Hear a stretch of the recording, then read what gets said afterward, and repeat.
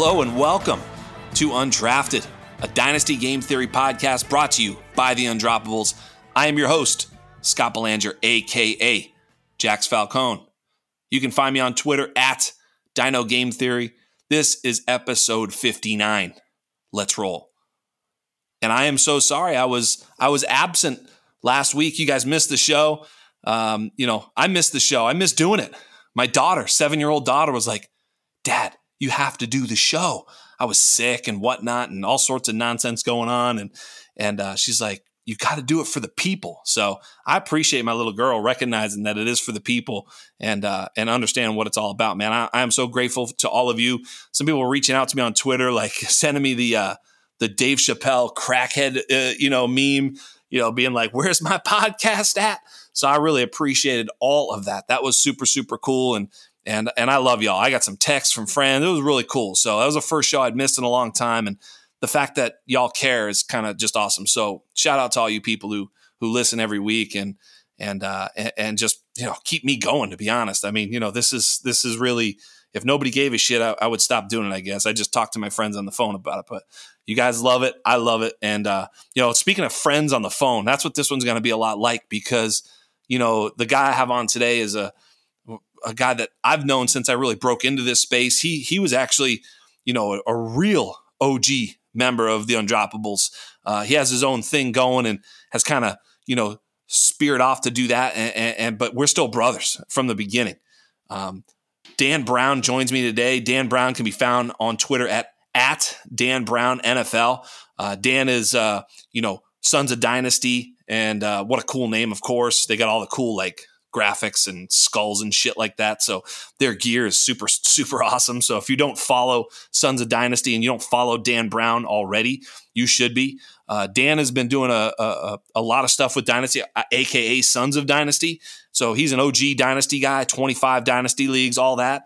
But he's been doing a lot of DFS stuff. So we're going to touch on weekly and all sorts of cool stuff. It's going to be an outstanding show. So without further ado, I want to introduce and bring on my very, very good friend, my brother, Dan Brown. What's going on, Dan? What's going on, Jax? What an introduction, my man. I mean, I feel like the people, they know me at this point. Mi casa es su casa. I am glad to be here with you this evening, talking anything and everything NFL, whether it be Dynasty or DFS, which you mentioned I have been getting into more so this year, and have launched the podcast SODFS. Brought to you by Sons of Dynasty. So make sure you check that out. It's live every Thursday night at 9 o'clock there on the TNFF network on YouTube and there on Twitter as well. But do appreciate you allowing me to be a part of your bounce back episode here tonight, coming off of a bye week yourself. I'm really excited to see what the coaches have drawn up with their extended time off, and a little bit of extra rest can really go a long way. So I'm hoping you're going to bring the heat tonight. Hey, Dan, you damn right they got to know you, because you're part of the family, brother. I mean, you and I go a long way back, and I really appreciate you coming on the show. But I think people want to hear us talk about football, not wax poetic about each other. But yeah, bro, you're my homie. Appreciate that, man. I'm really pumped up to talk a little football here with you this evening. Like you mentioned, we do go way back, and finally getting a chance to sit down and lay some tape down here is going to be pretty enticing. Hey, the pre-show is pretty dope too. I mean, we've been going for a little longer than we thought, maybe even a little longer than we wanted, because we forgot to start recording for a while, and we've been doing show after show here today. This is like our third show tonight. Am I right? Yeah, exactly. But I do want to start someplace where I think, we're seeing some alarm bells go off, and that's in Kansas City. The Kansas City Chiefs, it's funny. They're, we're all writing them off. They're 3-4. I mean, it's not that bad, but my gosh, I mean, for them to score 3 points against the Tennessee team that, felt like a get right game, as you put it, I don't know, man. There's a lot of questions and a lot of concerns. Yeah, no, absolutely. The offense isn't the offense that we've grown to love over the past couple of seasons, and that's Pat Mahomes coming up and putting 350 and 3 or 4 touchdowns through the air because that's what he's capable of. And this year, the ball just hasn't really bounced his way between the offensive line woes, the loss of the run game with Clyde Edwards-Helaire that was already suspect coming into the year, and the fumbles that followed in the first couple of weeks. So it was just kind of a recipe for disaster. But yeah, like we said, this past one was a real head scratcher. It felt like it was a great matchup. Everything on paper said Pat Mahomes was going to come out here and put up a Pat Mahomes performance, and the Titans come out and absolutely shut it down. Turnover had been a real problem for Mahomes the last few games at this point, and I think he knows that. But as we mentioned, them just trying to really, get into that catch-up mode. Pat Mahomes kind of feels the pressure, and it started early this past week, and he was never really able to gain his composure and get the offense into a groove that we have come to love over the last couple seasons. But I think better days are definitely ahead for this offense, and any of the big three, and Pat Mahomes, Tyreek Hill, or Travis Kelce, if anybody is starting to become a non-believer in this Chiefs offense, take advantage of that opportunity and send some trade offers out. Yeah, absolutely. I mean, it's funny though. It's like people were wondering if the NFL was going to figure out Lamar Jackson, and it's more like the NFL has figured out Mahomes to Hill, which is of course two deep safety. They're playing. Every team is sort of playing them the same way. They're making them play small ball. They're not letting them beat them over the top. They're just not letting Tyreek Hill win that way. Tyreek Hill, lowest yards per catch in I think his career right now. I'm not looking at it, but I think it was down to like 14, where he should be well above 18 when he's rolling, right? And so for Tyreek to not be taking the lid off all the time, that really slows him down because they're just going to run a big play and just catch you, right? And having Tyreek press them, and then all of a sudden, Kelce underneath and then the running game. But I think the biggest issue here is the offensive line because, to have time to go down the field, you do have to have quote unquote time, and they don't have it. And, Orlando Brown's getting, turnstiled over on the left side. They thought that was going to be the answer. Tooney's been great, of course, because he's a Patriot, but, he's probably a little bit better in the running game than the passing game. But of course he's their best offensive line, but they're paying him that way too. And even, his exploits can't save this offensive line. They are not good. They got the rookie up front who I thought was going to be great. I really thought this offensive line was going to be a strength, not a liability, but it's proven to be a liability. I saw crazy Chris Sims say that Pat needs to learn how to play better in the pocket. Well, Chris is getting a little bit of clickbaity there with that. He's not wrong. I mean, but if the pocket isn't there, it's hard to play inside of it if it's collapsing on him all the time. So I think Mahomes is pressing, and I think that's because he knows his defense sucks. I think it's because he knows that they're playing this sort of two deep safety look that takes away the big play to Hill. I think he knows his offensive line sucks. I think he knows all these things, and he's trying to compensate, and he's throwing a lot of danger balls. They're getting picked off. At some point or another, they kind of have to just get together as a team and be like, we need to play tougher because they're not tough on defense. They're not tough on offense. They don't push anybody out of the way ever. When they run the ball, it's like, little dink and dunk runs. As you point out, Clyde Edwards-Helaire certainly was not seemingly the solution. He was good, maybe adequate to good somewhere in there, but he wasn't great. He wasn't very good. So I think all that being put together, not having another weapon on the other side of Hill and Kelce, all these things sort of together have created Mahomes pressing way too hard and the defense giving up way too much, and it's just sort of snowballing on them. I'd like to get your take, though, on Mahomes, as a dynasty asset. I know that you've been looking at him week to week, and probably every week you're like, yeah, especially last week was the week to play him. But as a dynasty asset, has he fallen outside of your QB1? Simply said, has he? No, I still do have Mahomes as my QB1, and the whispers have grown louder as far as him falling down, as far as 2, 3, maybe even 4 in some cases. And I'm not going to sit here and throw the book at anybody for having a difference of opinion when it comes to the long haul of dynasty. But just the sheer talent that we know Mahomes is capable of, mixed in with the offense and the playmakers that he currently has around him. There's just nothing has happened in this short window of this 2021 season that has done enough for me to want to fade Mahomes for the long haul in any measure. That's fair. I mean, it's funny because like we asked it a couple weeks ago on the show, and we did like a little back and forth draft. Me and Kevin Du Bois and Kevin Coleman, who's just Du Bois for me, but everybody knows him that way. But when I started with like Mahomes and I had the 101, and when you look at Kyler, you look at Josh Allen, you look at these other players, you're like they're pretty tempting. But I think I'm with you. I think I'm holding steady, but I actually think I'd probably be fine trading back and getting whatever's there at 4, whereas before it was kind of like you'd almost trade up from 4 to make sure you get Mahomes. So the tides are turning, and they've got to fix some shit there because otherwise it's a big problem.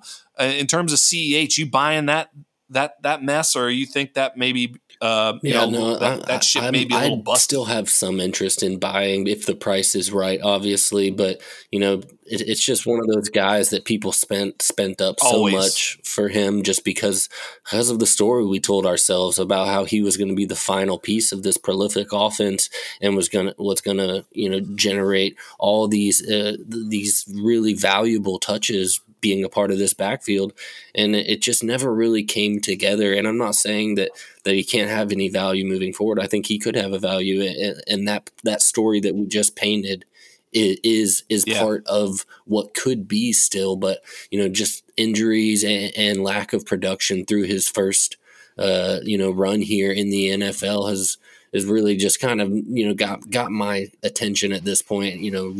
Lowered down enough to where I'd only really be interested if I was going to get him in some sort of a deal. Well, I mean, the problem for the Kansas City Chiefs was, on draft night they picked late because they had they were like 32nd or something like that. They were like way back in the draft, and what the problem was is guys like DeAndre Swift and Jonathan Taylor had get taken just before their pick, and they didn't have access to those types of backs, so they had no choice but to settle for Wait, what? Oh, I'm hearing in my earpiece. That's not true. That's not true. I was about to make a mistake there, but no, it turns out they chose CEH over Jonathan Taylor and DeAndre Swift. Look, everybody knows I famously had Jonathan Taylor as the 1.01 in that draft, but I also on draft night said that the best pick for the Kansas City Chiefs was DeAndre Swift, and I think that is without a shadow of a doubt the truth. Absolutely. Hey, brother? I mean, Swift has been nothing short of spectacular this season, and his limited run that he did get last year as well. And he's doing all this, no doubt, on a Detroit Lions offense that's bottom 5 in the league right now.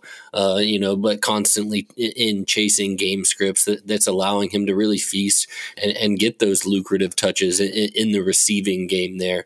I would have Swift could have really changed the tides for this offense. Oh, what could have been, but we can talk about that for every player every year. There's always some big whiffs, and this was a big one for the Kansas City Chiefs.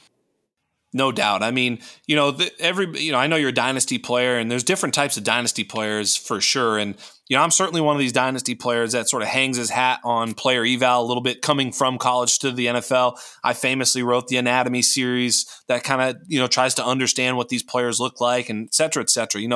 I've spent a lot of time. I'm a draft Nick. All that stuff is of interest to me. So it's kind of my wheelhouse. I don't know if it's your wheelhouse. I mean, I know a lot of guys don't even fucking make rookie picks. They just trade those things for like 2 and 3 years players so they can just dominate that way, which is not stupid. Also a good way to play dynasty. But if you, I mean, did you have a solid pre-draft calculus on these players, and did you have CEH above Swift at all as a player? No, I had Swift as my RB1 early into the off season, and then JT ended up kind of moving his way up the ranks after the combine, and we got a little bit more information. But I was really high on Swift, being at the University of Georgia, me being on the East Coast here in Georgia. Swift was on my radar for a long time before it even got to that process. And I remained high on him and still am. I think I have him as a top 6 dynasty running back at this time. But I really need to update my ranks. Like I said, diving into the DFS market really heavy this season. My dynasty ranks are probably due for an update.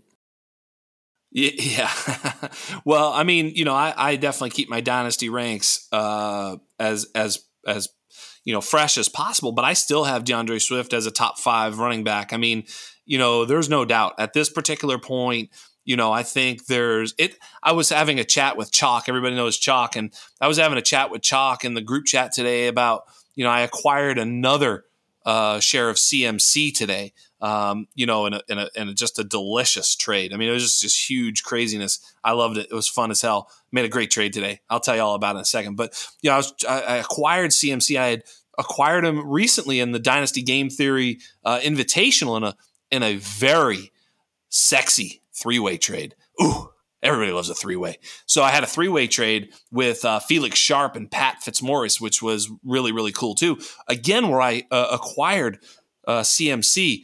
And in these opportunities where I'm acquiring CMC, I said to Chalk, he said, I'm trying to trade CMC where I've got him for Swift plus. And I'm like, how's that going? Like, I bet it's harder to acquire DeAndre Swift right now than it is to acquire CMC. I mean, DeAndre Swift is the hotness right now, and CMC, everybody's got a little bit of an excuse or a story, or he's fragile now. Everybody's scared of his ass.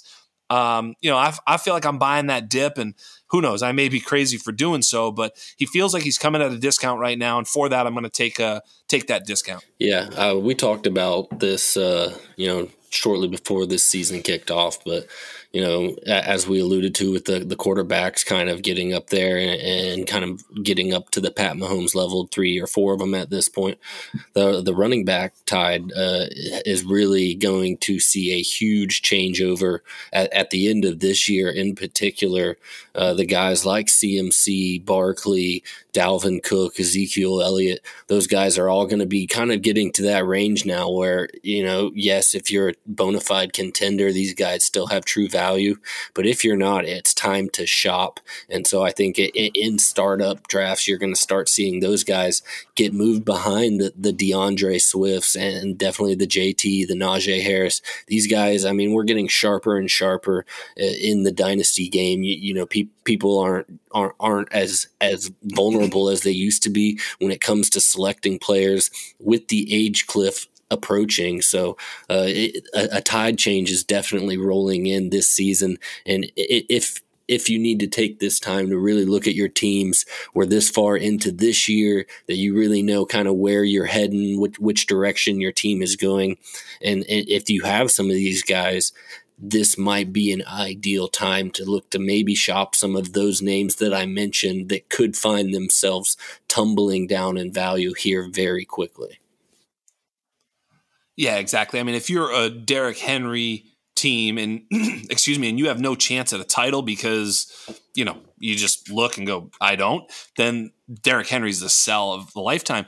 But I've bought him as well, and I may have gotten a little too aggressive in my purchase. I made a purchase of CMC and Derrick Henry in the same league and just kind of hoping that it goes. But here's the thing, like when you invest in players like that, they're basically not going to be worth nothing ever. Like, I mean, unless they die or, it's like, the Todd Gurley situation is rare. I mean, usually there's the slow decline, at least, even me buying like right now, like part of my strategy is like, it's week 7.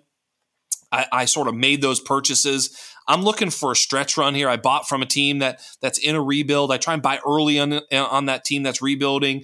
I go ahead and see if I can push to the playoffs. If I'm getting near the playoffs, I play in a lot of leagues with no trade deadline. So, I mean, even if you get into the playoffs and you get bounced, shit, you can trade him then. I mean, if there's no trade deadline, that's a hell of a time when the money's on the line to sell that guy. So, I mean, I know when there is and isn't a trade deadline. When there isn't, I'm okay holding Derrick Henry into the playoffs. So, because that's when I'm like, hey, bro, I don't even know who he plays, but, it's probably some shitty Jacksonville, Indianapolis team that he's going to run all over like at some point. And you're just like, do you want Derrick Henry to win the title? And then you can keep him next year. So fucking pay up, bro. And so at that point, you can do that. So it's okay to, to buy even a little frivolously, knowing that you can sell the same type of way. And if you lose a little bit of value in that, okay. But what if you gain a little bit of value? Okay. So either way, you're fine, So anyway, I don't know what you think about that. Yeah, no, absolutely. The running back market is constantly evolving, constantly changing, and I am constantly looking to sell running backs whenever I can. If, like I mentioned, if I'm not a true contender, there's a good chance that I don't have a top 24 running back on my roster because that's just a chance for me to be able to lose value. And if I do, I'll have a plethora of these Elijah Mitchells, if you will, filling up my bench. And as soon as they get to the point where Elijah Mitchell right now is still a little early, but another week or two away from me moving several Elijah Mitchell shares that I have, just because of the nature of the San Fran running back situation.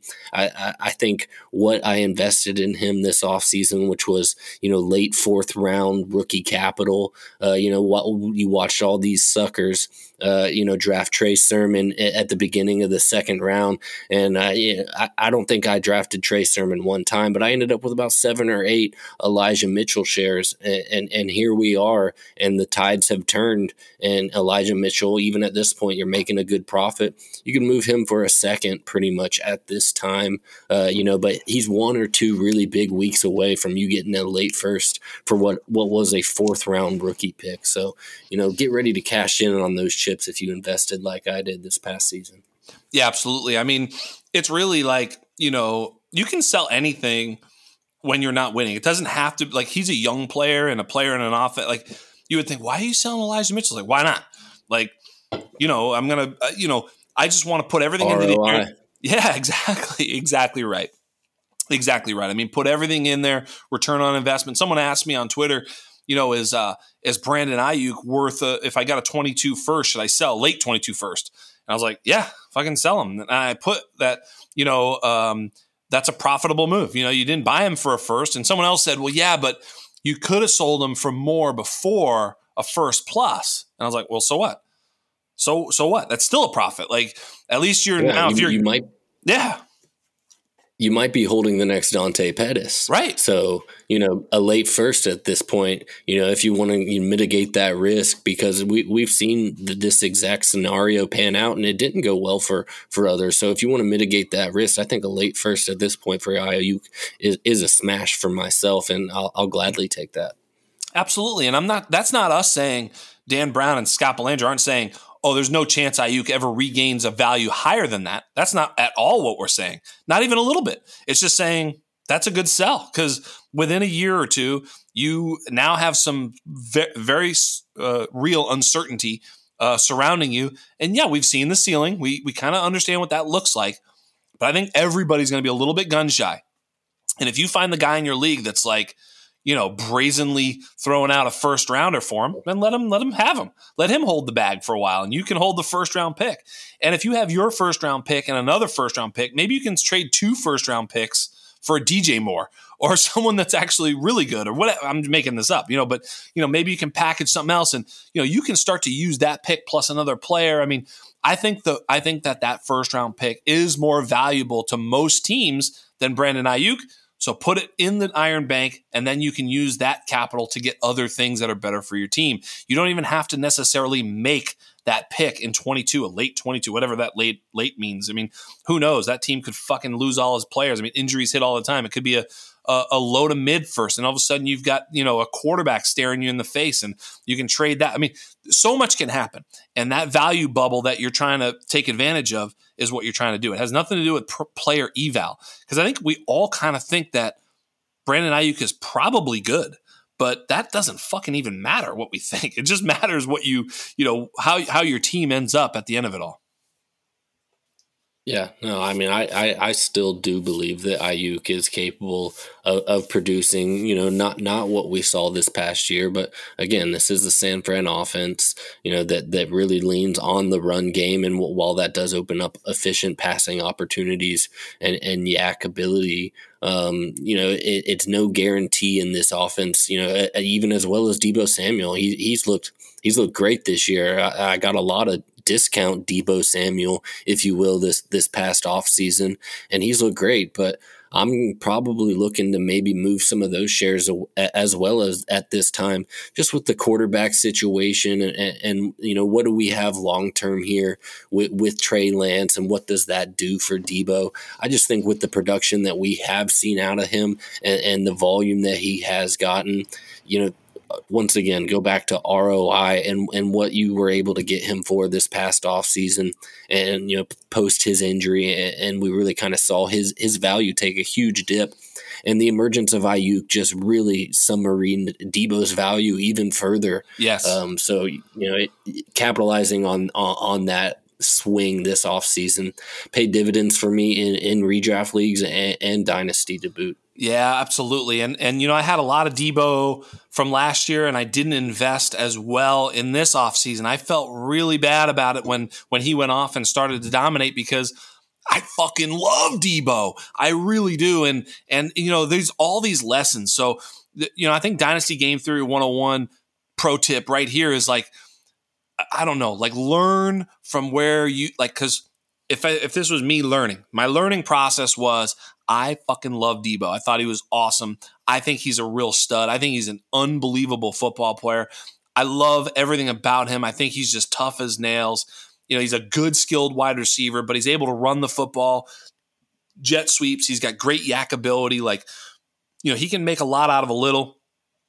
And yet, even though I had this really good, evaluation of him as a player, this offseason, I got swayed a little bit. I got swayed by the reception perception, which is not a bad thing. I'm not dissing on Matt Harmon. I'm just saying, like, everybody was saying how good this Ayuk is. And I'm in a startup draft with these experts. And Ayuk goes, like, I don't remember. I'll look it up. He went fucking early, and that dude is killing him. So I don't remember who it was. Nobody roasted him when he picked him. No, I mean, I thought it was a little high, but like, whatever. I wasn't like, what an idiot. I was like, a little high for you, Ayuk, but maybe everybody else is seeing this sort of ascendance too. And so we all got swept up in that. And then you apparently, and some others, but I should have, been arbitrage play of Deebo Samuel. And so remember to sort of remember these moments where the tides turn in one direction and you think it's going to be one thing, but sometimes it's good to bet against the masses. It's almost always good to bet against the masses. Yeah, definitely, and it's proved very advantageous thus far. Yeah. 2-on-1 Tommy. Oh yeah, my boy.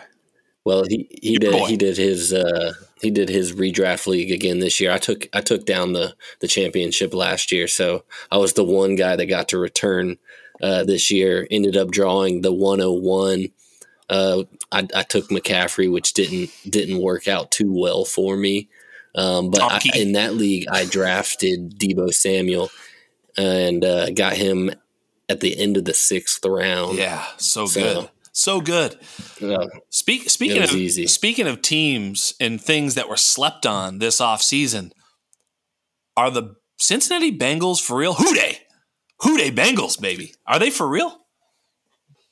I mean, they are looking the part, just what they're capable of from an offensive perspective. This past offseason, they spent their high draft capital on dynasty darling Jamar Chase, and it from the moment he was drafted, what a roller coaster ride of Chase has been, just from going into the process as the solidified wide receiver one and really mainstaying that through all the running back swapping back and forth that we had this past season as well. But Chase really just kind of remained that 101, lock him in and forget it, wide receiver, bulletproof prospect. And then the preseason rolls around, and whispers about drops and him not catching on to the playbook, not being on the same page as Joe Burrow.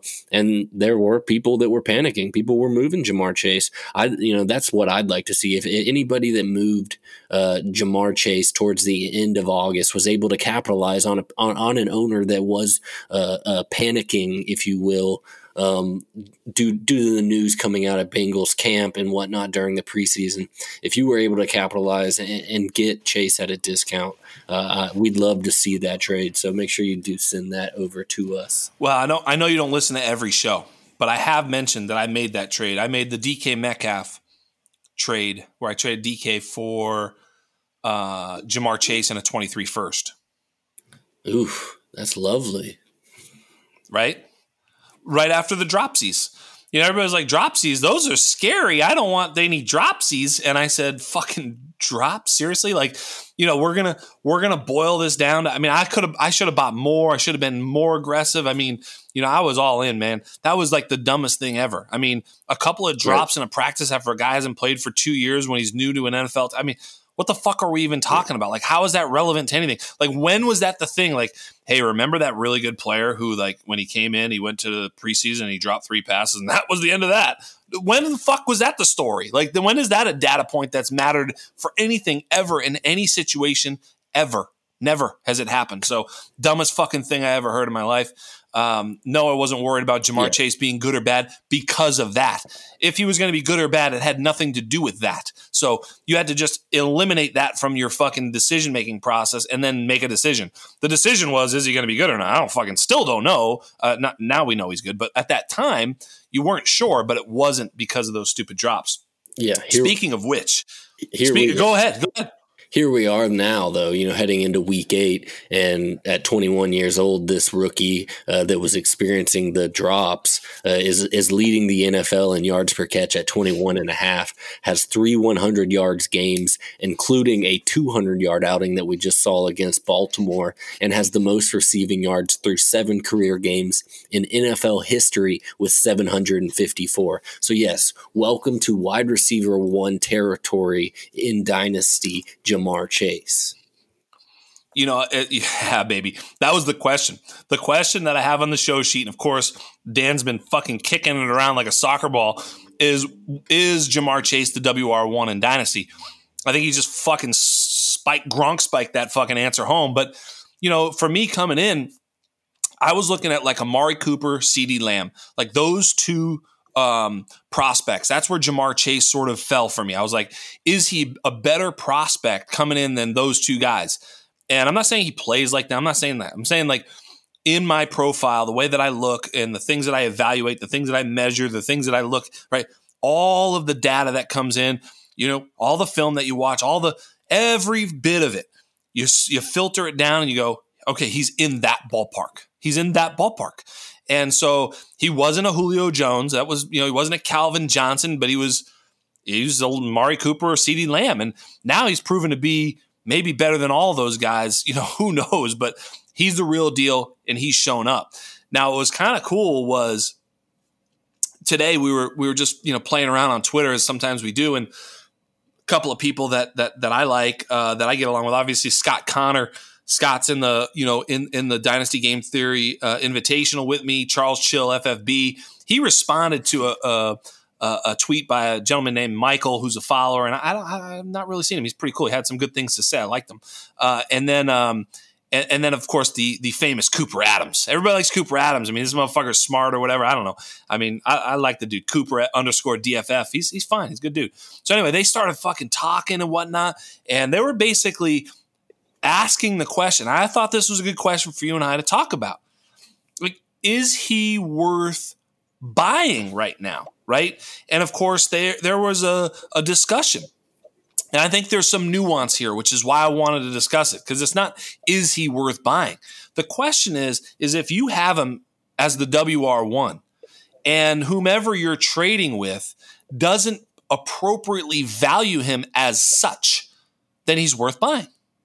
If you have to pay the highest of high fucking prices, the first positional player, the 1.01 in a non-superflex league price, then fuck no, don't pay it. So I thought that was my answer. What are your thoughts?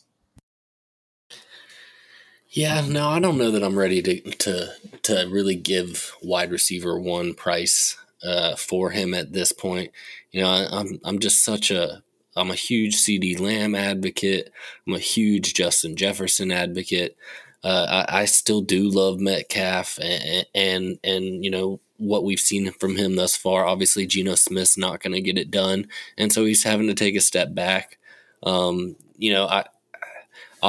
think Chase is definitely in the top 5 conversation, but I just think that there's enough guys right there that he's right there in the conversation with at this point, but not necessarily I'm willing to move him above. Fair enough. I feel like right now, I've had Jefferson, Lamb, Devontae, Tyreek Hill, and now Chase in that top 5 for me for the last few weeks. And what I've seen from Jamar Chase has made me feel like, okay, now he's leapfrogged the Tyreek Hill, Devontae Adams. And here's the way I look at it, man.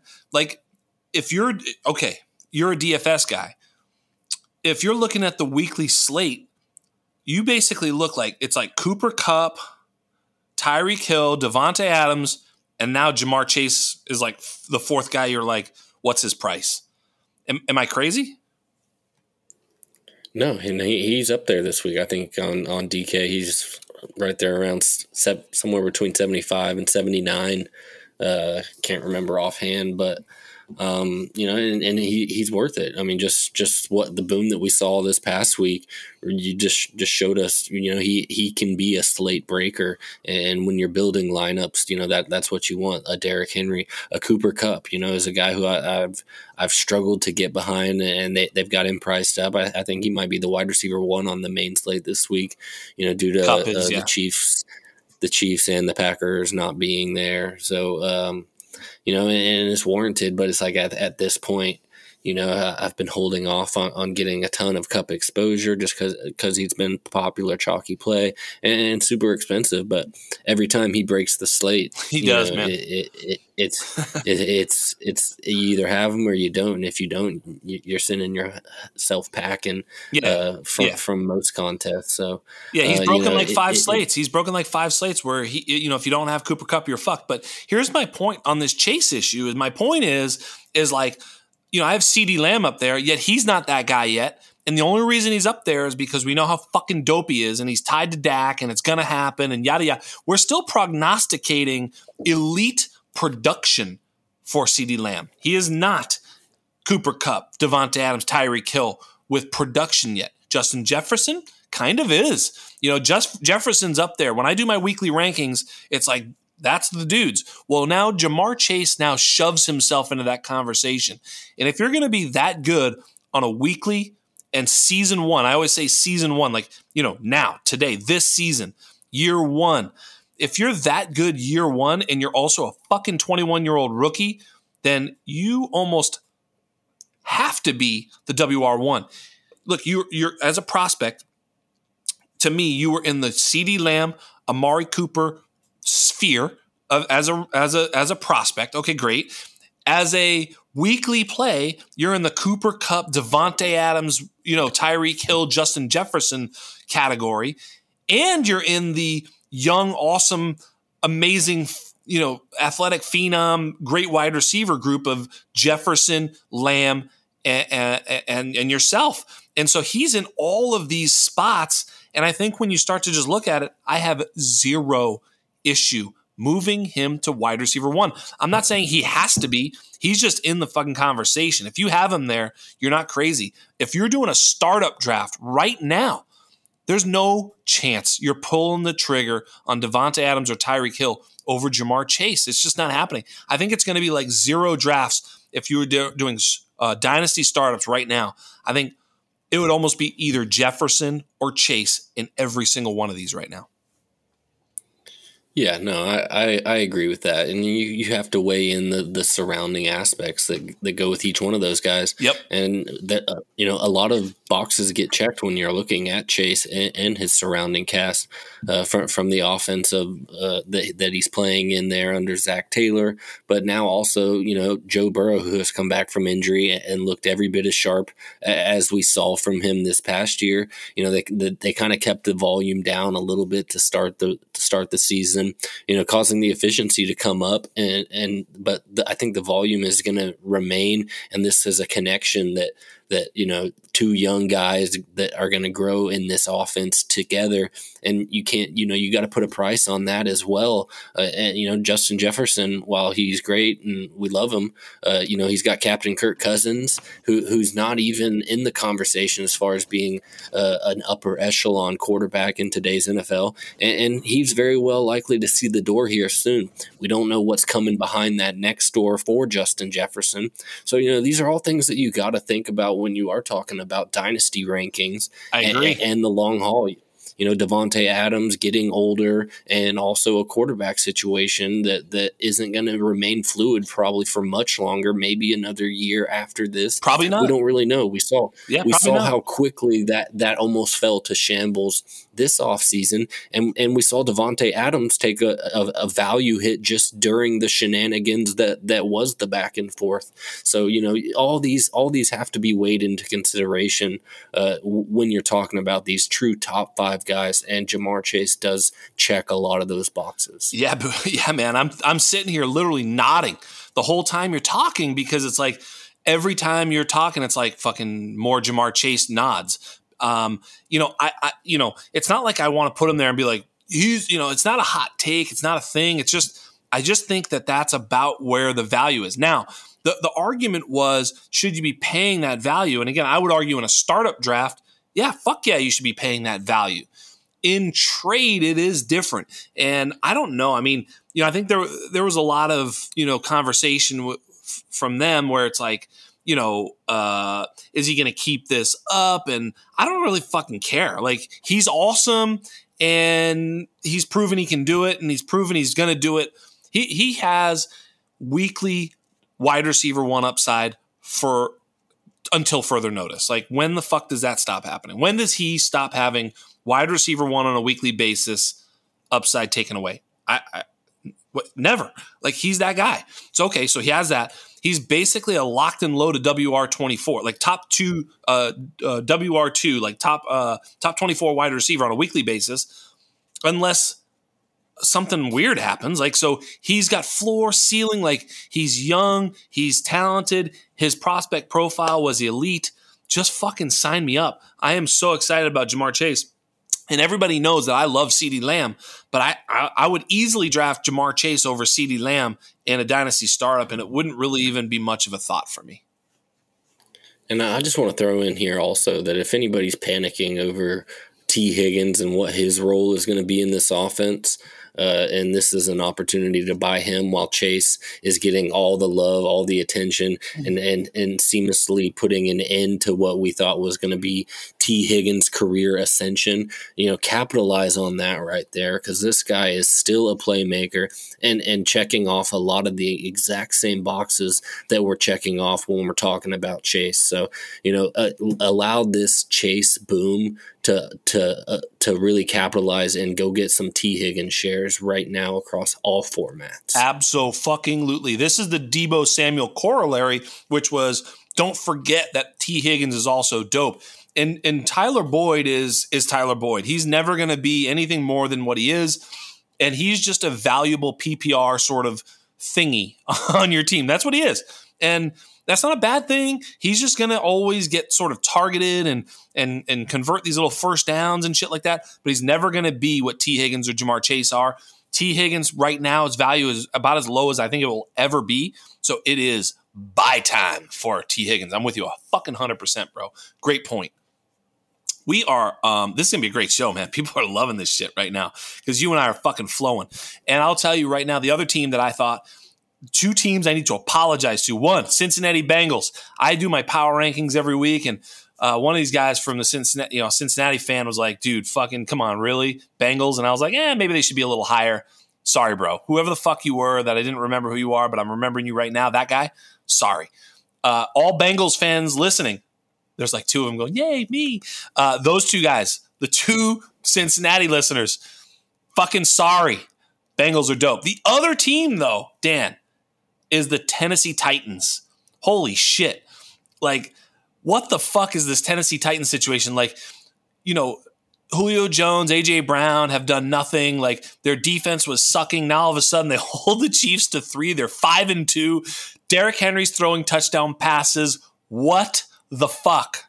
Yeah, no, that's a question. It's been a wild ride for, I kind of have adopted the Titans as one of my secondary teams, being kind of really the second closest stadium to where I live here up in North Georgia. And I've been to a couple of Titans games. So, I find myself fond of the Titans, and I was excited about them coming into this year, and getting my guy Julio, no less. I lost him from Atlanta, but, kind of went to my secondary team in the Titans, and with a guy who I love in A.J. Brown, too.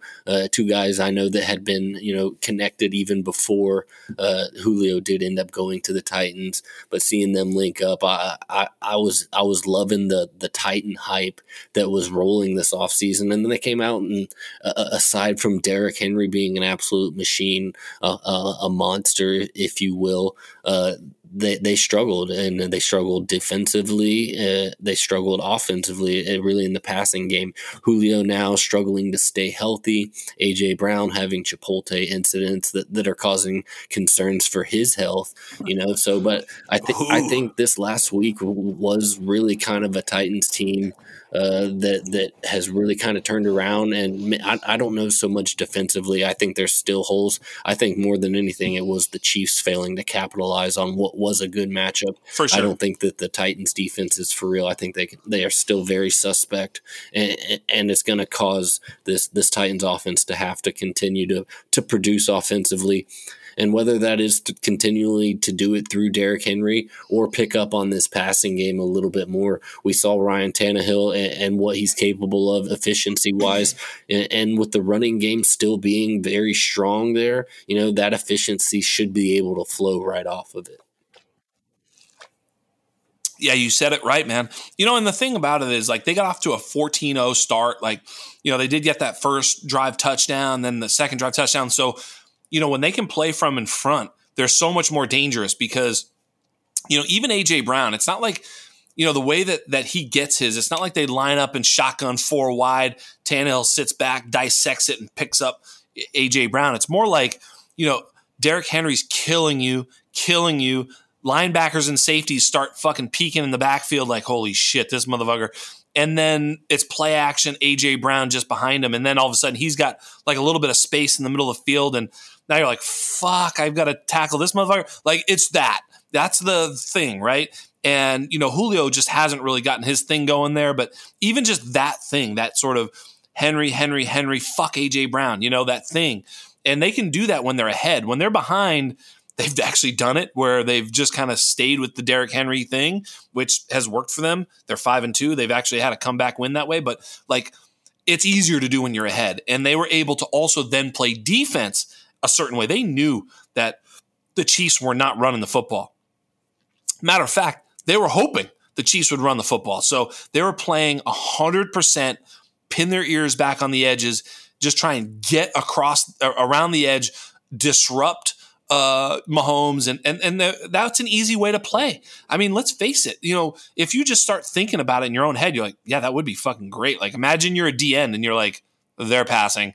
Like, it's fucking great. You're a corner. You're like, they're passing. Like, all I have to do is cover this motherfucker. I don't have to worry about getting off his block and tackling a back out of the backfield. So, just every position on the field when they're up 14-0, it really helps their defense.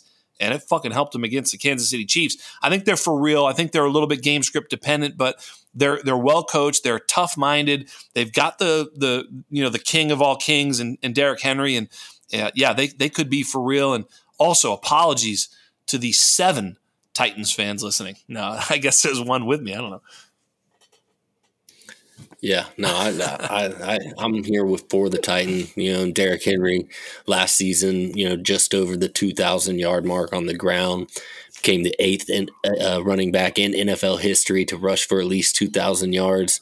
So, this guy is a machine, and he's instead of picking up towards the end of the year like he's done in years past, he really just jumped off from the gun here and is rolling through teams. Came back down to earth, a little bit more of a pedestrian outing against the Chiefs, but I think that there's not much that's going to slow him down. They're just going to continue to feed him. Oh, buddy, he is so good. I don't remember if I tweeted it or said it. I don't remember what I said. I might have said it on these airwaves here, but I said, if somehow Derrick Henry gets targeted, watch the fuck out. Well, he is one catch away from his career high, and they're 7 games in. So he's basically doubled up on his best season ever catching the football. He is catching the football. Look, they've just been smart enough to just give him a few opportunities in the passing game. And, so they're able to, I don't know. I mean, he's got 125 rushing yards a game, which is basically the same pace from last year, which with 17 games will put him at 2150 this year. I mean, if he rushes for 2150 and 20 touchdowns and 40 what the fuck? His pace is out of control right now. So, I mean, you look at Derrick Henry's schedule, and I don't think it's going to get too much worse. I mean, I think the Colts are actually a team that he kind of torches. They're at Indy this week, and I guess it gets a little bit difficult with the Rams and the Saints. The Saints are probably the toughest one, but whatever, man. Geez Louise, he's able to get things against almost anybody. I mean, he's got games still remaining against the Texans at home and the Jaguars at home. Honestly, the Jaguars, what over-under would you bet the under rushing yards at home against the Jaguars in whatever week that is, December 12th at home? I really want to ask you, that's not a rhetorical question. If I said 185, you still over?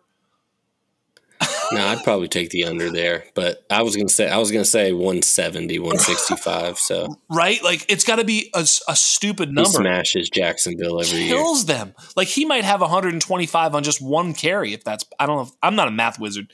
I think he smashed the Colts last time he played for $145 and 2 or something like that. He does, and that's the thing too. It's he gets 2 against the Texans, 2 against the Colts, 2 against the Jags every year, and it's holy smokes, that's really fucking good because he absolutely kills them. So enough about this Marvel Derrick Henry. The Titans are good. I made my apologies. Let's move to, hey man, I want to talk about it. I want to bring it up because I think as a dynasty player, we should be thinking about it. Deshaun Watson. The noise is getting noisier. I think there are teams that are basically by the noise, it's this one team has a deal in place. If only they could get clearance from the NFL that everything's fucking cool with whatever he did. It's that's not fucking happening. But what that tells me is that teams are trying to gauge whether or not they could put him out there. Because obviously wherever Deshaun Watson goes, he helps that team win. You put him in Carolina, what are they 3-5 or 3-4, whatever they are, that's a potential playoff team immediately, the upgrade from Darnold to Watson, So, if he goes someplace, he can change the fortunes of that team. I don't know about Miami, man. I don't fucking understand. They're dog shit, 1-6.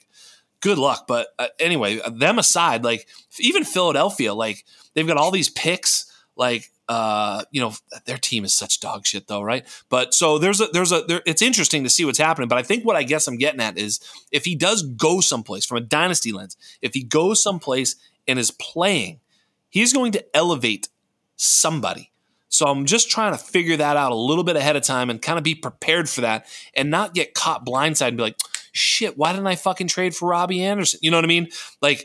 I don't love Robbie Anderson. I'm not saying we should trade for Robbie Anderson, but what are your thoughts here about Deshaun Watson and his effect, the ripple effect going forward? Yeah, I mean, it's something noteworthy. And then, he was a top 5 quarterback in the league before this all kind of came unraveled. And now he is a high variable piece in Dynasty. You haven't seen many people moving, whether it's buying or selling, just due to, his value is pretty low as of right now compared to what it was at the end of this past season. So now, all the legal issues coming into the fold, it's really just clouded the value as a whole. And I don't think a single share. I had one that I ended up getting rid of before this season got underway, and it's just a piece that comes with a lot of risk. And I think that goes for the NFL teams looking to potentially trade for Watson themselves. You know, the risk that comes with that from legal repercussions to fan base uproar. You know, no telling what that does to a locker room and to the players around him. But yes, instantly, if Deshaun Watson is a quarterback on a team that had a subpar quarterback, no matter the weapons, they're all elevated at that time. Well, here's a question. So, you know, obviously you can try to value Deshaun Watson today and take into consideration all of the nonsense. And I don't want to hear about that. What I want to hear about is if Deshaun Watson landed in Miami, if Deshaun Watson landed in Carolina, you put him wherever the hell you want. I don't give a shit. If Deshaun Watson lands someplace like that, anywhere you want to think that he's going to land, he becomes a top what quarterback in Dynasty? I mean, if he lands in even a semi, like I said, even a semi decent spot, if he's playing meaningful football again, he's instantly back up in the top 5 conversation. I don't really care which franchise it's for. I agree. I totally agree. So that's why I think I recently made the trade for him. I traded in a league where I had Hurts. I had Hurts. Yeah, I had Hurts, Dak, and Lamar. I traded Hurts in a 23 second for him. You like that? Yeah, I don't mind that right there. I mean, you know, because I like Hurts. If I was starting Hurts, I wouldn't have made that trade, you know, because it's like, fuck. I really Hurts, by the way, the QB2 in points per game so far this year, or points total, whatever, at the quarterback position, unbelievable. Jalen Hurts has been just perfect. Like, he's like 22 to 25 points every single game, never misses a game. He's clockwork, you know. He is solid. He's Michael Thomas 2019 or whatever, right? Like, just every week you just get your money. It's like he's the bank. But you know, I don't know, man. They're not winning. And the football guys, you know, when I listen to fantasy guys, I listen to betting guys, I listen to all sorts of different people that I think are great. I'll tell you who they all are. But the football guy I like to listen to is Mike Lombardi, you know, and, you know, he was talking he's like, I'm not sure about this kid, you know, and I hear it, you know, I hear a few other people saying he's just not a starter in this league, talking about Hurts. So I think when football guys say that, that makes me think that at some other point, other football guys, i.e. football fucking coaches and GMs, will not have him as a starter. And I'm not saying that I agree or disagree. I don't fucking know. Who the hell am I? I'm just some asshole in his mom's basement. But I'm saying that if Hurts becomes not a starter, he won't be the quarterback too. Do you feel me? Yeah, well, and here's a little nugget on Jalen Hurts. We call him the fourth quarter comeback kid because he can be, you know, only have, you know, 4 or 5 fantasy points heading into the fourth quarter and still end up with 22, 23, 24 points. Listen to this. Here's fantasy points by quarter for Jalen Hurts in the first quarter. Holy cow. In the first quarter, 33.8 fantasy points across all games. Second quarter, 26.3 fantasy points. Third quarter, 38.6 fantasy points. Fourth quarter, 75.9 fantasy points. So literally almost half, a little less than half of his total fantasy point production has come in the fourth quarter of games this year. Unbelievable. Yeah, it's like 20, whatever you said. You said 30, 20, 30, 70. Like, yeah, this has been the thing. He's been garbage time. He's Blake Bortles, for lack of a better term, right? Remember the Blake Bortles sort of, you know, thing that happened. I'm not saying he's not as good. I'm just saying that's what happened. You know, they were a team that couldn't get anything going, couldn't play. And then when the team's like, yeah, whatever, we're beating your stupid ass. His defense is terrible. So they're just, you know, they're behind. And yeah, that could be right, man. So great take on Jalen Hurts. He's a little bit of a sell high for sure, because you can just turn him into a more stable quarterback. I mean, I didn't turn him into a very stable one, but you can turn him into a more stable one plus. Like you could easily. I think you could trade Jalen Hurts and get Trevor Lawrence back right now. I swear to God, I think you could do it. Like, Yeah. You can certainly trade Jalen Hurts and get Justin Fields plus. I mean, right? Yeah, no, absolutely. That wouldn't be hard to swing at all at this point with what we've seen from the Bears and Justin Fields to start his NFL career. He's taken a value dip, and Trevor Lawrence as well, just due to the soggy nature of Urban Meyer and what's happening there in Jacksonville. I mean, all the pieces soggy. All the pieces are taking a little bit of a hit, and that's Trevor Lawrence included. The Florida swamps he dives in. Yeah. Ooh, so good. The soggy nature. I love that. That was so fucking fire. Before we get to more down south humidity, I wanted to ask you, I'm wondering how triggered everybody is with me who had Zach Wilson to lead the NFL in interceptions.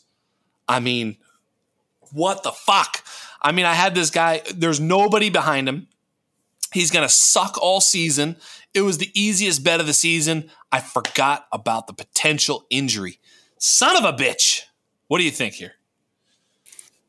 Yeah, no, that one hurts. Definitely was looking like good money there. Trevor Lawrence was definitely going to give him a run there to start the season, but an injury, even a couple of weeks gone here, could really let some of these other guys kind of pump up their numbers, and you might be sweating that one out the rest of the year. Mm-hmm.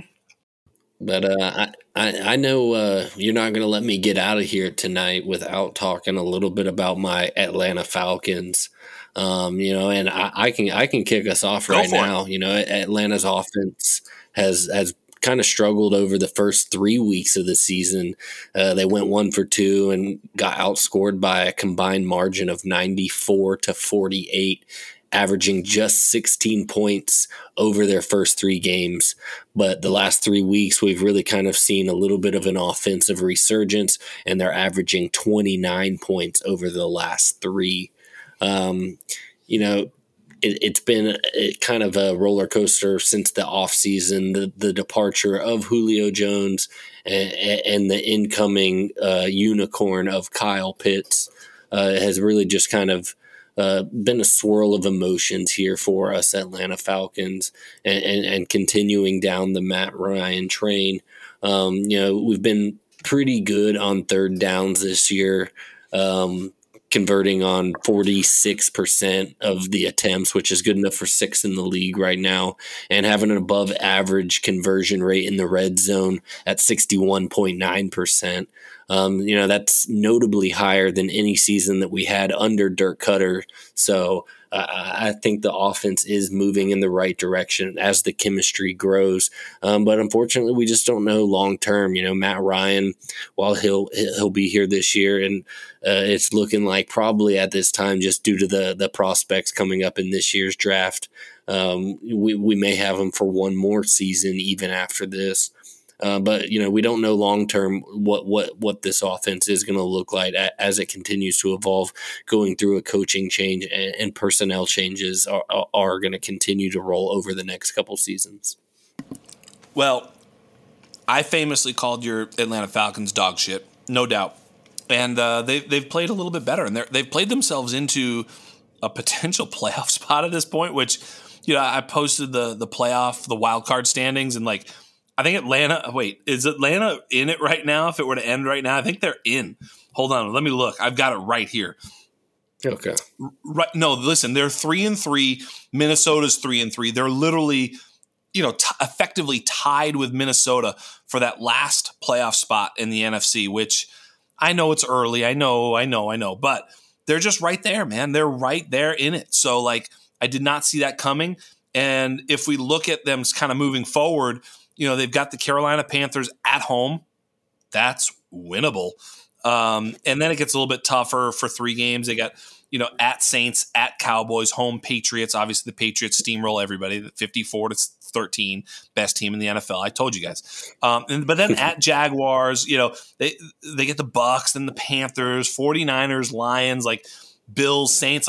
I don't know, man. They've got some games. They can kind of go 500, and somewhere in the 500 range could get you that last playoff spot. Like, is it going to be 9 or 10 wins? I don't think you're going to need 11 wins to make the playoffs, for that last spot in the NFC. It doesn't feel like it. That's for sure. So, I don't see Minnesota or any of these other teams behind them, just taking off. It's Minnesota, Chicago, Carolina, San Francisco could, but I don't know, man. I think it could be where 9-8 could take it home.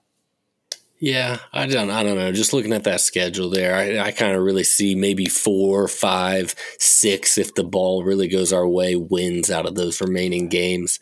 But to be honest, I'm kind of hoping that that's not the case because I just don't think we're equipped to really go anywhere at this point. Agreed. And, similar to dynasty strategy, if you're not really truly contending, recognize that and make the moves to appropriate your off-season schedule, if you catch my drift. Yeah, absolutely. And it turns out Kyle Pitts is generational. That's correct. And he's also not playing a ton at tight end. He's playing, in the slot and out wide. And just like we said, right? Just like we said, I mean, I remember saying all season that he was going to be, a weapon that would be used all over the place. My Scott Fishbowl team is really hoping that turns around because we're 0-7 or whatever. And I was depending upon Matt Ryan and Trey Lance and Kyle Pitts early on. Didn't go so well. So, I got like 5 wide receivers hurt. It was like Will Fuller, Odell Beckham, Gallup, Bateman.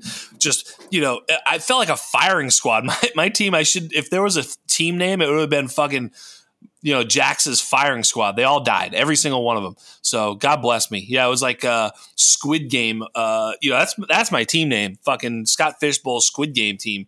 So, but point of the matter is I thought that from the beginning, the Ryan Pitts sort of combination would be at least prolific because they'd be behind. I didn't think they'd be a good team, but I thought they'd be at least a team that would have to kind of throw it a ton. Even if they win, you didn't sort of see them, it wasn't going to be, Mike Davis with almost 2,000 yards. It was never happening. Turns out that brings me to one of my favorite subplots of the 2021 season, which was, one of the reasons I never really loved Mike Davis, but I felt like, they cut Quadri Olison and they just sort of cleared the fucking seas for this guy. Cut Javian Hawkins. Everybody was like, oh, someone's going to take some touches from him. And they just fucking were like, no. And it made us think that maybe Mike Davis would get a crazy amount of usage, which was the only real way because he's not a great player. So usage was going to be the way that he sort of paid off for you. And I was like, oh, well, I'll take usage in the 5th or 6th round. Fuck it. And so a few spots I took Mike Davis. Maybe only one anyway, but either way, I've got Mike Davis in a couple spots, and it's like, no, Cordero Patterson is now like Christian McCaffrey, Alvin Kamara light, and they're smart to be using him that way because he's way fucking better than Mike Davis. That's a fact. What do you think about that?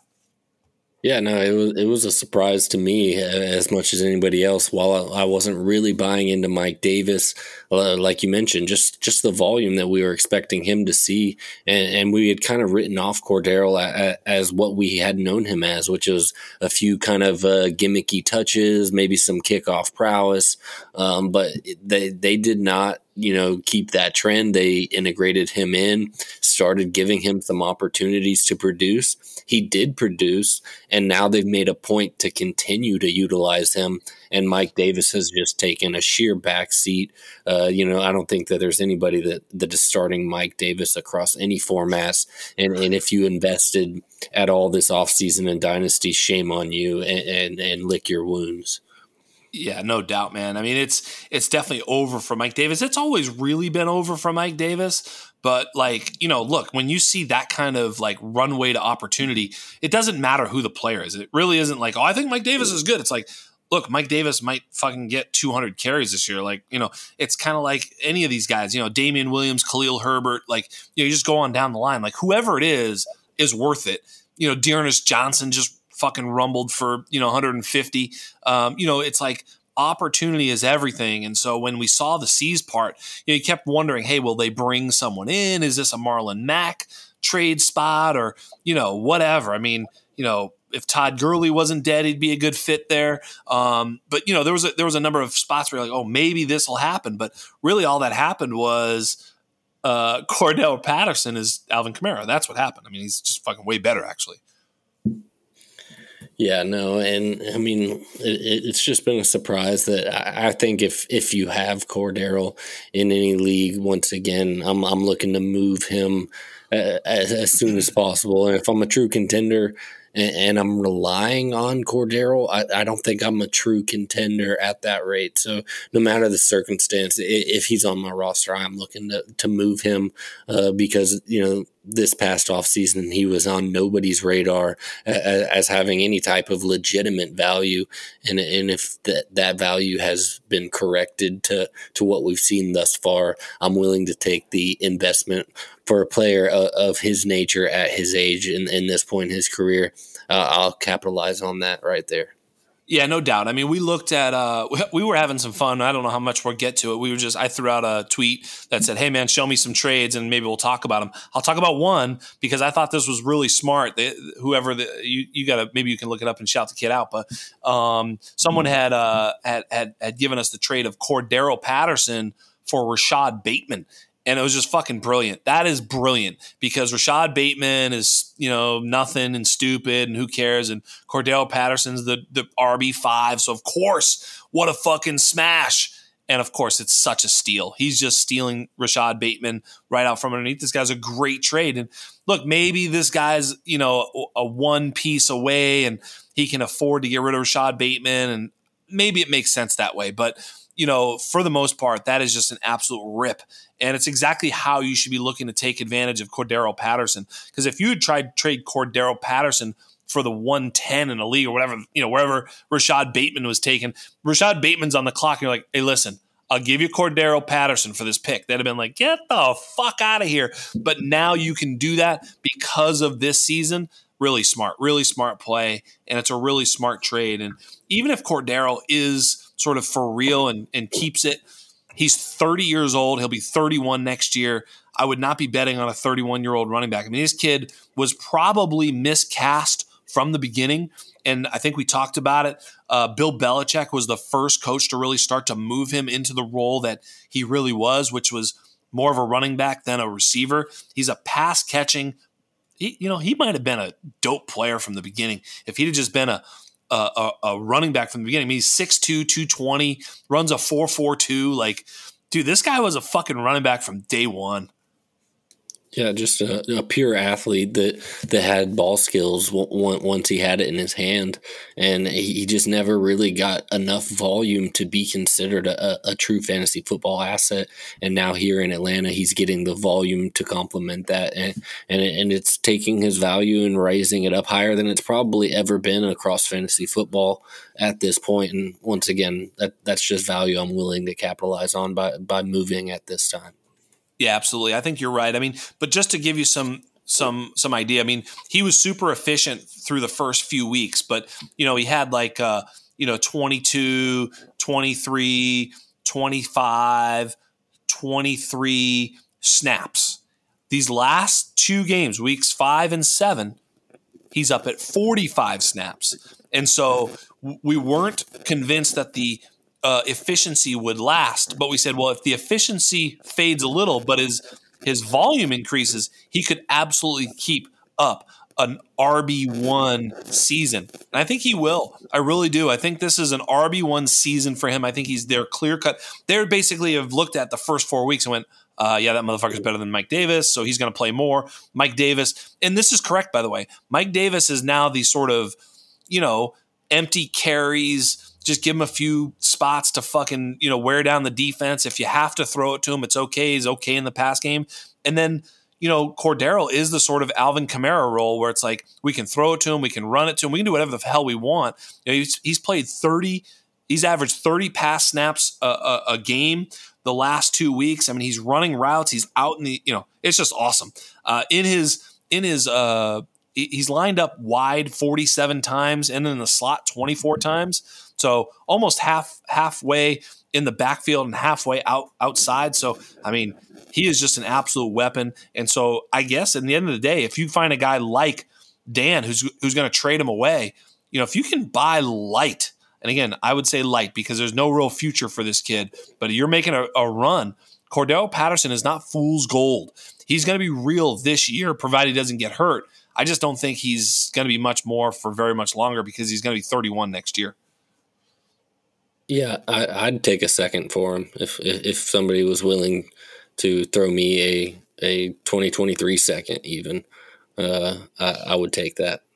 Yeah, because you can't pay a first for a guy like that. And I mean, and you can't sell for a third. So that's it. No, but generally, I mean, I just made a gigantic trade, and I always try and put more things in there so that everybody has, something coming back, because if you just try and trade for Cordero Patterson straight up, it's harder. But if you kind of throw in, you got an excess of tight ends and you're like, all right, I'll give you, Hunter Henry and, this other backup, and then a second round and this, and you get Cordero and one wide receiver, whatever, you get my drift. Like then all of a sudden it can make a little bit more sense and it can sometimes fit your team a little bit better without giving up just straight draft picks to get people. Cause you only have so many draft picks to give up. But when you package things, a lot of times you can even give up a first and get like 2 seconds and a third back. And then all of a sudden you get some player, you know what I mean? Sometimes you just kind of have to move your shit around smartly to make sure you still have some value coming your way. You know how I do it. Yeah. The usage has been there for Patterson. This past week alone was his highest season in snap share at 73%. So over the Falcons' last 2 games in particular, Patterson has gotten more carries than Mike Davis has, 28-17. He's run more routes, 54-45, and has gotten more targets, 14-5. All more than Mike Davis. So he's really phased Mike Davis out and become the option in Atlanta's backfield that is getting really any meaningful looks there. And the only one that I would consider really even rostering at this point, Mike Davis is for the waiver wire as far as I'm concerned. Yeah, pour one out, Mike Davis, and his thighs. His thighs, you can pour them all out right on top of his thighs and you won't even get, it's fine. Hey, How about them Patriots, baby? Woo! We go kick the shit out of the stupid fucking Jets. Hate the Jets. We injure their stupid fucking quarterback. Hate the quarterback. We just fuck all those Jets. Like, if there's a Jets fan listening, I hope you shut it off. Just get the hell out of here because we're gonna talk stupid about your dumbass team and your dumbass quarterback and your dumbass organization, and you all suck. Is that mean? Was that mean, Dan? I mean, I don't really have any dog in this race as far as the Jets go, so I see no problem. It's like funny. My takes are always this pragmatic bullshit, and then I start talking about like the Pats, and I'm just like this stupid asshole homer. But the Pats did kick the ever-living shit out of the Jets, which is no accomplishment. I'm not going to say it's an accomplishment. I mean, if we played Alabama and beat them, that'd be something. But the Jets, they suck. Everybody knows that. But so we beat this stupid fucking Jets team, and all of a sudden the Pats are good, and now they go and play in LA, where it's going to be well over 50% Pats fans. I mean, we know this. This stadium is not the chart. There's no Chargers fans anymore. They're all in San Diego, fucking surfing and smoking pot on the beach and getting laid. Like, they're not doing, you know what I mean? They're not going to fucking LA and driving through traffic. And there's nobody in LA who gives a shit. They don't fucking care at all about this stupid Chargers. Like, there's Chargers fans throughout the world, but there's none in LA. They don't give a fuck. So the Pats fans who are all in LA, or by the way, the Cowboys fan, or the Steelers fans, the Ravens fans, they all go to that game. They're like, hey, we're in LA. Let's go fucking chat. So it's going to be a home game for the Pats in Los Angeles to face this really good Chargers team who are going to be really fired up to beat someone's ass. Do the Pats have a chance to go in there and win that game?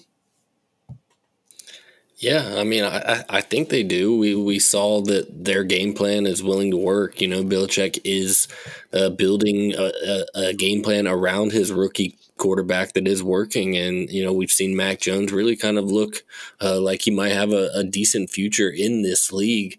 And with the running game to boot, they seem to have an amplitude of guys there that are willing to take a part-time role and be efficient, like we saw this last week with Bolden and JJ. So I think that they're going to continue to just kind of keep the game plan simple, a little bit more of a vanilla offense with some trickery sprinkled in, the Aguilar Bourne touchdown pass. I think they're showing us just enough to where they can kind of control the tempo of games, and I think that's what they're going to look to do here when they go into Charger territory. Is really just kind of slow down the tempo and focus on time of possession. If they can come out of here with a significant time of possession advantage, I think they can come out of here with a W. Yeah, I think it's possible. I mean, look, I mentioned the home team thing just because, it's really hard to go into a real hostile environment and dominate, especially as a rookie. I just don't think that's going to be the case in this particular case. I think we're going to see that, they're going to be able to get on the field. They're going to be able to call their plays. They're not going to be, he's not going to have his hands over the earpiece of the helmet. Like, I fucking can't hear. That's not going to happen. And of course, right now, all the LA fans who listen to this podcast, because like they all listen to this podcast, so many of them are going to be making so much noise because of this, I'm sure. But you know what I'm saying? Like, so I really think they've got that opportunity.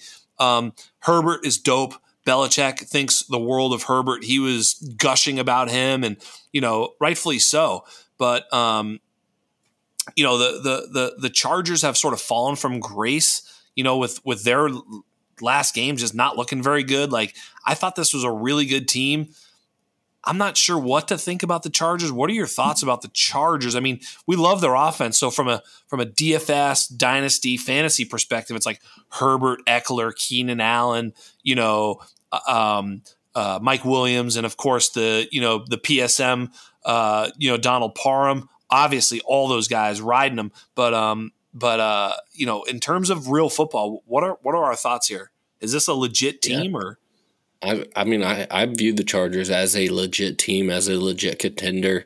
As you mentioned, we love every bit of their offense, all real aspects of it, and their defense, while not top 5 defense in the league, has shown the capability to be stingy against the pass and against quarterbacks that they're really just susceptible to the run. So I think Damian Harris is going to have another great week this week. I was buying into him this past week, and I'm going to buy into him again this week.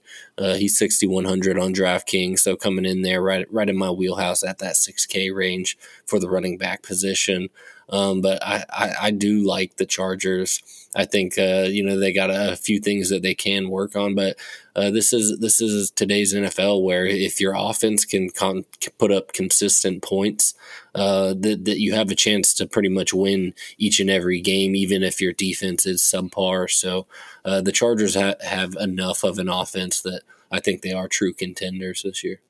Yeah, it's funny because I'm not sure exactly what the Chargers are. Their defense I thought was going to be really good, but they've been susceptible to the run game too, right? And I think like the Patriots kind of might match up really well. I don't know, man. It's like I could see the Pats going in there and like just getting smoked, or I could see them just kind of manhandling them, and just Belichick really gave Justin Herbert fits last year, and Herbert was rolling at the time. It wasn't like, he was great all last year.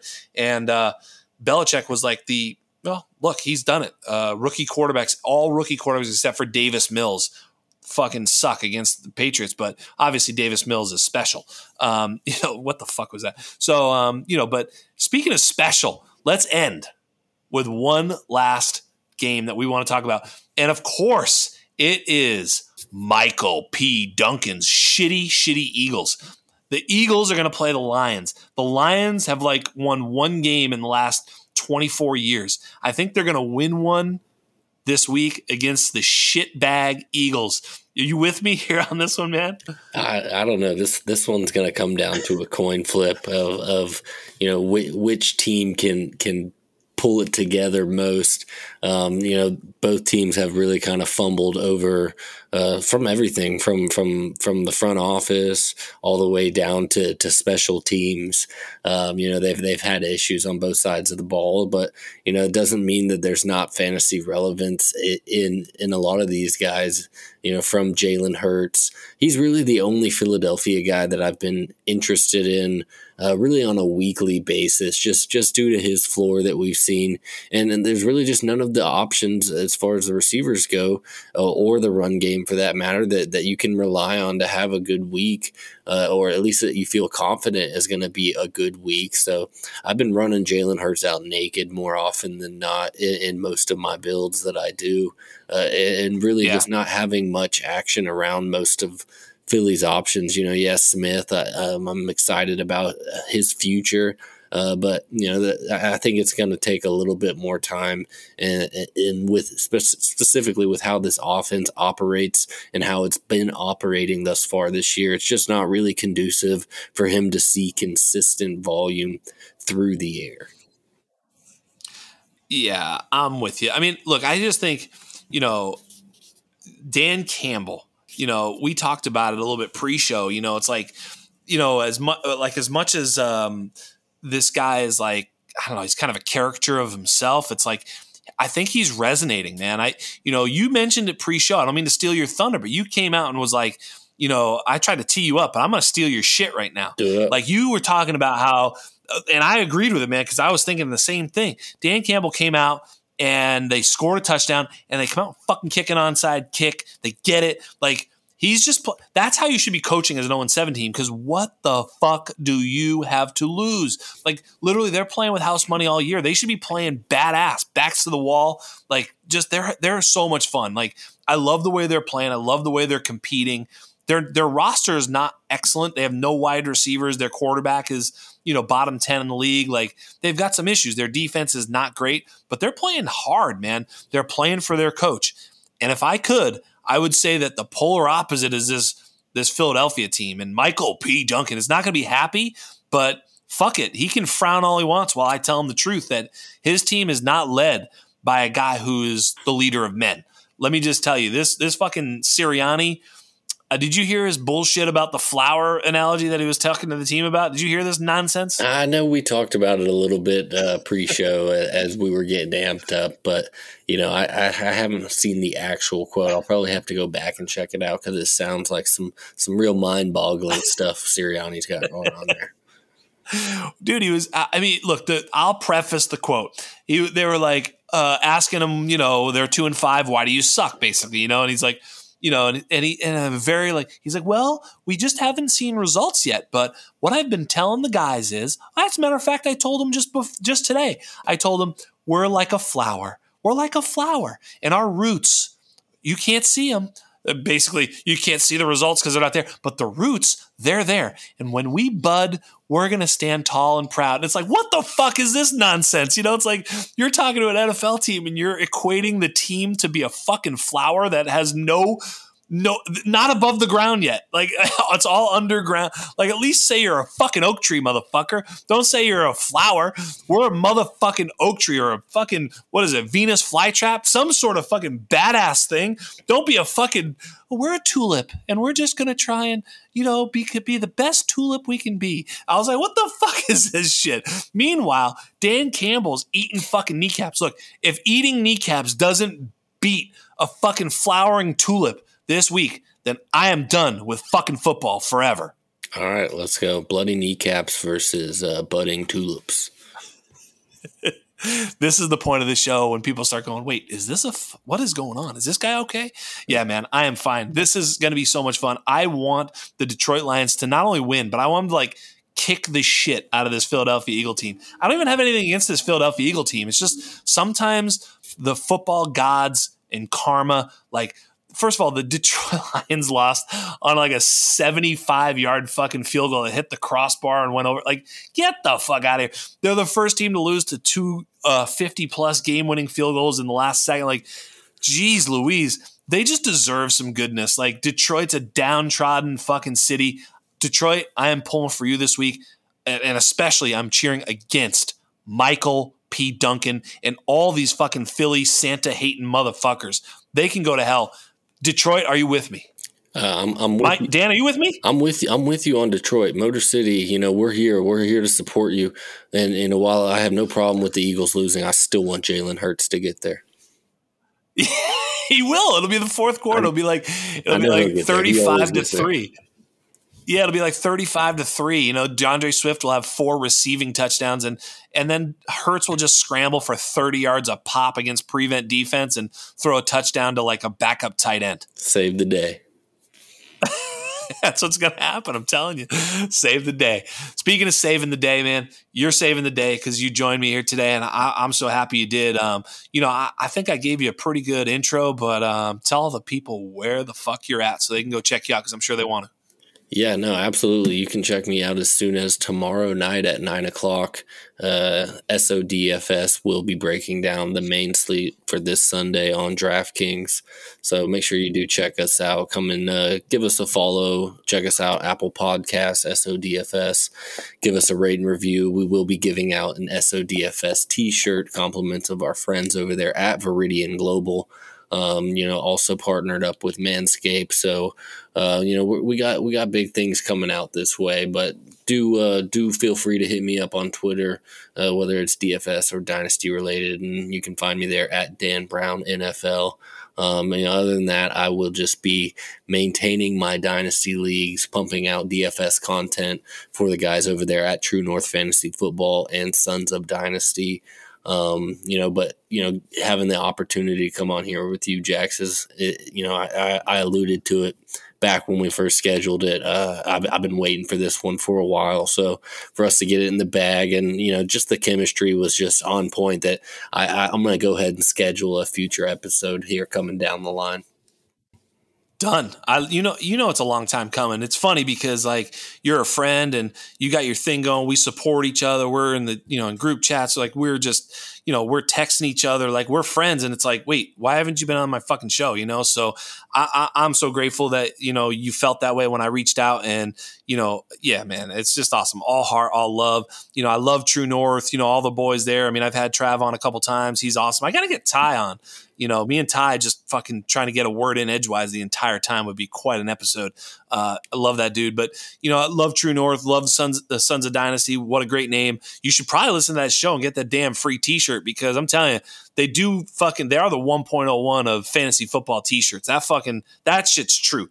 You guys are awesome. So you're my brother. I love you. Thank you so much for coming on. You're a football guy. He eats, breathes, lives it, 25 dynasty leagues.